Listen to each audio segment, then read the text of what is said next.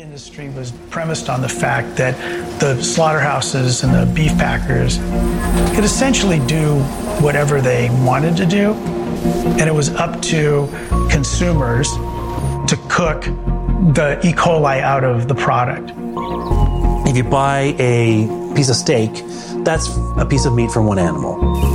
If there is E. coli, it's on the outside. It's not in the middle. So searing the steak would help kill that. The problem is that when you buy ground beef, you now take the outsides and they're part of the insides. And that's what hit me when they said, when you buy ground beef, that beef could have come from 400 different animals. When I was telling John Williams about our next guest, he's like, oh, I saw it on Netflix. I couldn't watch it. I just clicked through. Not me. I read about it, and I'm like, I want to see this.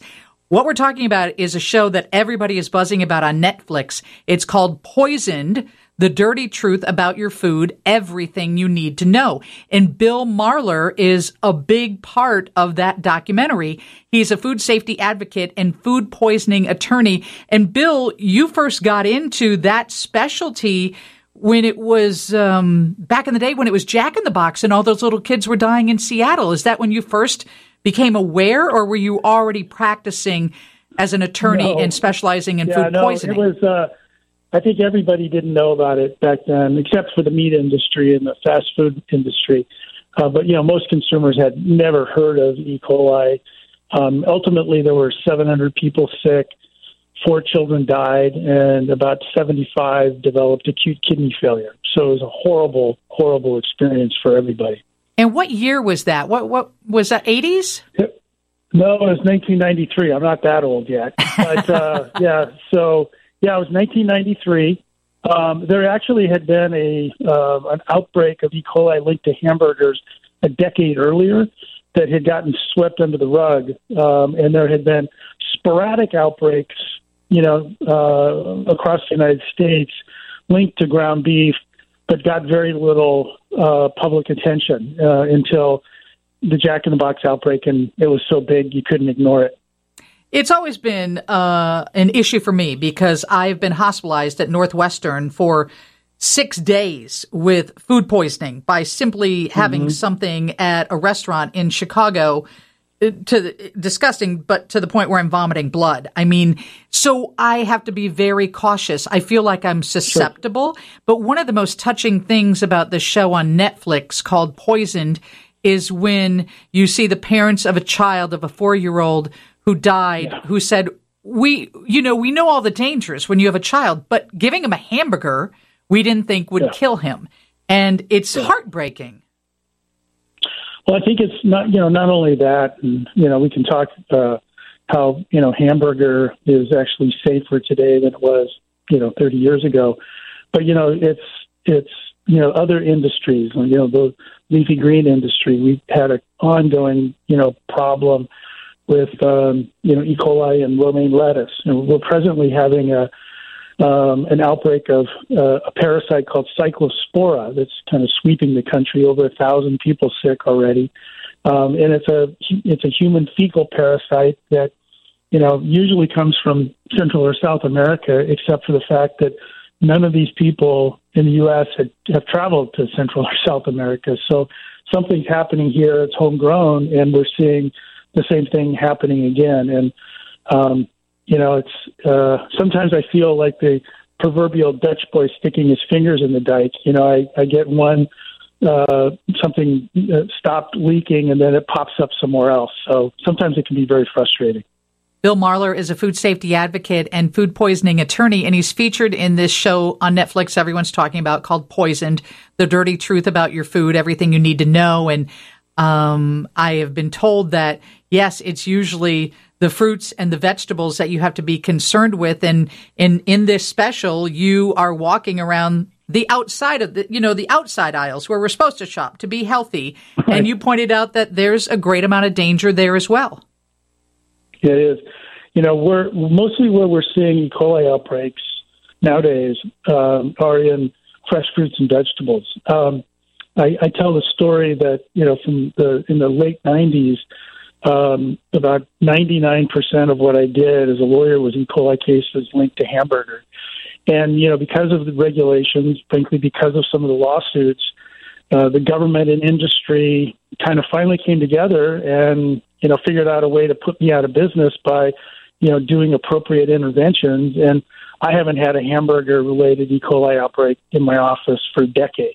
So, it's not all doom and gloom. We can fix these problems. We just have to kind of come together and, make decisions scientifically based that, protect the public and ultimately protect business. We want farmers to farm and processors to process and consumers to go out to dinner. We just need to do it safer. Yeah, I guess so, because I had read that 48 million people a year are affected by outbreaks due to. Yep.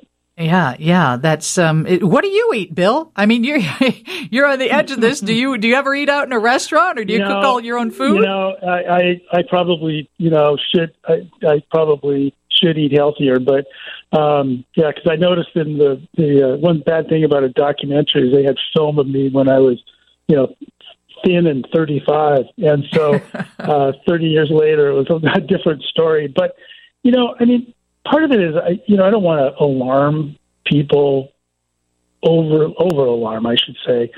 Where we really have to pay attention is to understand that, the people who are most vulnerable to foodborne illness are the very young, pregnant women, and the elderly, people with essentially people who have immune compromise. And, those are the people that we have to pay most attention to. And that makes up a pretty significant part of our population, by the way. Right. And so we just need to, look at what happened with respect to E. coli and hamburger. We've done such a great job. The industry's done a great job. We got a long, long way from, the old Chicago beef packers to the present. We're doing a way better job. We just have to use that same sense of accomplishment and move that into other fruits and vegetables and, other products that are good for us. And, and I think we can do it. We just need, a little bit more, as Rosa Dolores said, we need consumers to step up and be more powerful in the lobbies. And that's where I feel a lot of frustration is that, I've been doing this for 30 years. I just need consumers to help show up, put some pressure on their Congress members and senators to do the right thing. And we'll all be better off. Consumers will be better off, and businesses ultimately will be better off.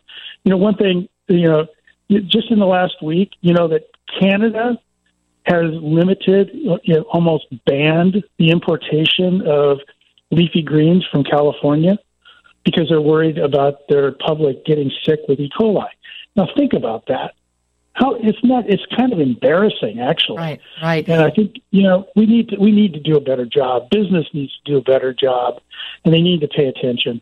Okay, we've got to jump to news, but one last quick question for you, if you can answer it quickly. Can you wash the E. coli off of your vegetables, or is that not even possible? It's all about bacterial load. So the amount of bacteria that's on it, most humans can deal with some level of bacteria. So washing your fresh fruits and vegetables under cool running water, scrub them really good, is about the best thing you can do. And, so that's what I would recommend. Thank you so much for joining us. That's Bill Marler, food safety advocate, and thank you, food poisoning attorney. You will see him in the show on Netflix called Poisoned, The Dirty Truth About Your Food. Steve's News is next on 720 WGN. Lisa Dent, WGN.